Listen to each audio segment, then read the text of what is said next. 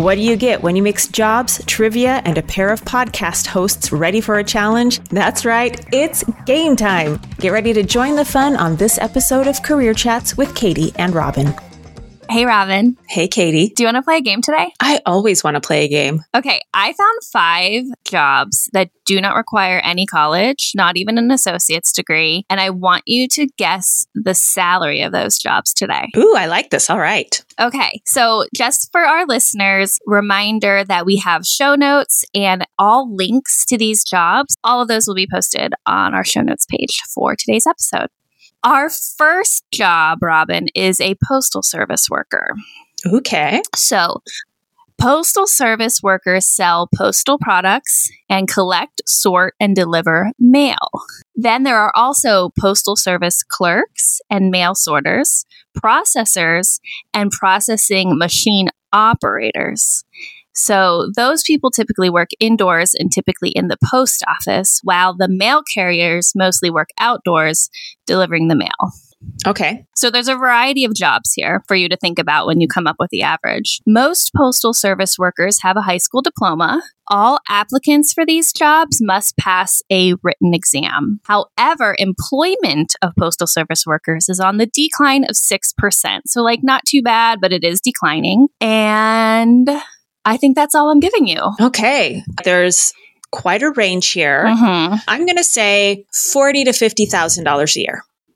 Okay, that's a pretty good guess. So the median average for pay in 2021 was $51,307. And I found actually a more recent one on a different website, and that was May 2022. And it did go up a little bit, $54,250. No. Yeah, it's not bad. No. But they do say there's a range from about $39,000 to $71,000 because overtime can be available. Sure.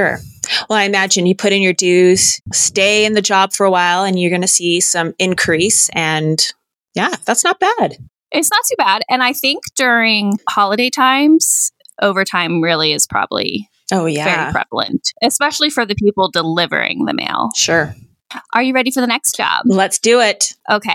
This is a pest control worker. Okay. Pest control workers remove insects, rodents, and other pests that infect buildings and surrounding areas. Pest control workers will often need to kneel, bend, and crawl in tight spaces to inspect sites. Because there are health risks associated with pesticide use, workers are trained in pesticide safety and typically wear protective gear, which may include gloves, goggles, and respirators. Pest control workers need a high school diploma and receive on-the-job training. State laws will often require pest control workers to also be licensed. This job outlook is projected to grow by 7%, which is within the average growth rate. More bugs. Yes. I don't know that I like that this one's growing, Katie. Okay, these are the unsung heroes because I don't like them buggies in my house. Mm-hmm. I'm going to say 60,000. Okay, and I would have thought the same. I thought this one was going to be higher. The median pay in 2021 was $37,540. No, they're not getting paid enough. Not at all. We need this service. They deserve a living wage. Yeah, I was really surprised by this one, so that's why I included it.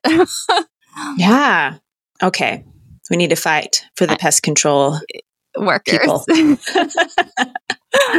Okay, next one are construction and building inspectors. Okay. So construction and building inspectors ensure that construction meets building codes and ordinances, zoning regulations, and contract specifications. Construction and building inspectors examine work sites, both alone and as part of a team. Some inspectors climb ladders or crawl in tight spaces. Construction and building inspectors usually will need a high school diploma and work experience in a construction trade to enter this occupation.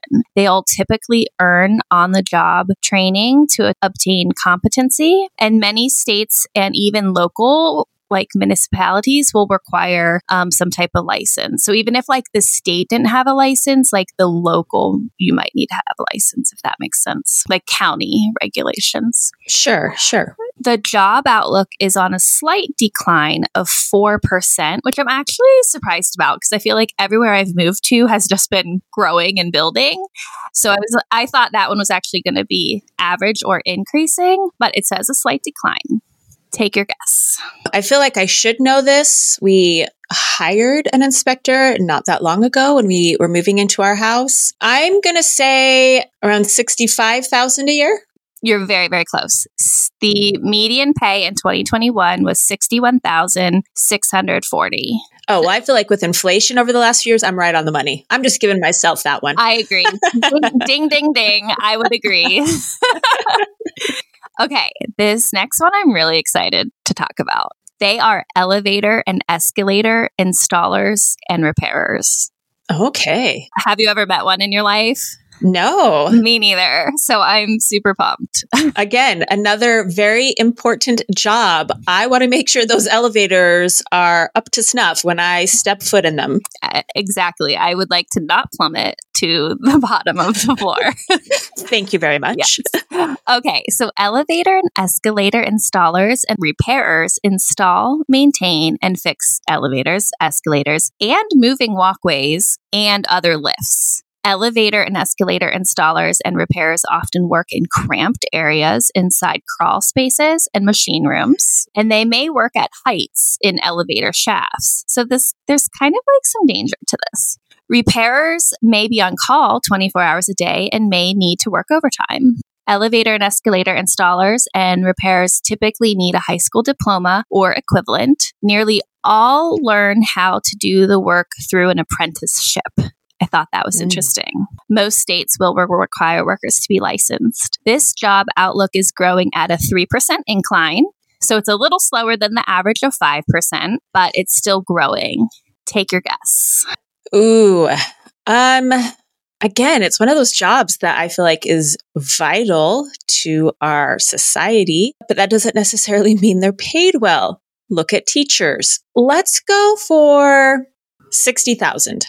Okay, you're going to be surprised, and I love this for them. 97,680 was the average. I was hoping it would be high, but I just didn't want to be like disappointed for them. Right. That makes me happy. That's good. Now my like follow-up question is how do you find apprenticeships that are this specific? My husband, Tom, is always saying that we should be doing apprenticeships.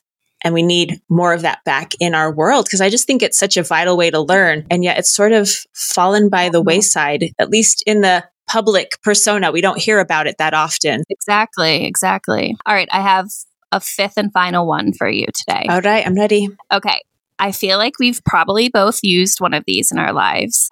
This is a travel agent. A travel agent will sell transportation, lodging, and entertainment activities to individuals and groups planning trips. They will typically spend much of their day sitting, working on the phone, on the computer. Most travel agents will work for travel agencies, but many are self-employed. A high school diploma is typically required for somebody to become a travel agent. However, employers may prefer to hire candidates who also have some sales experience or like a relevant certification in that area.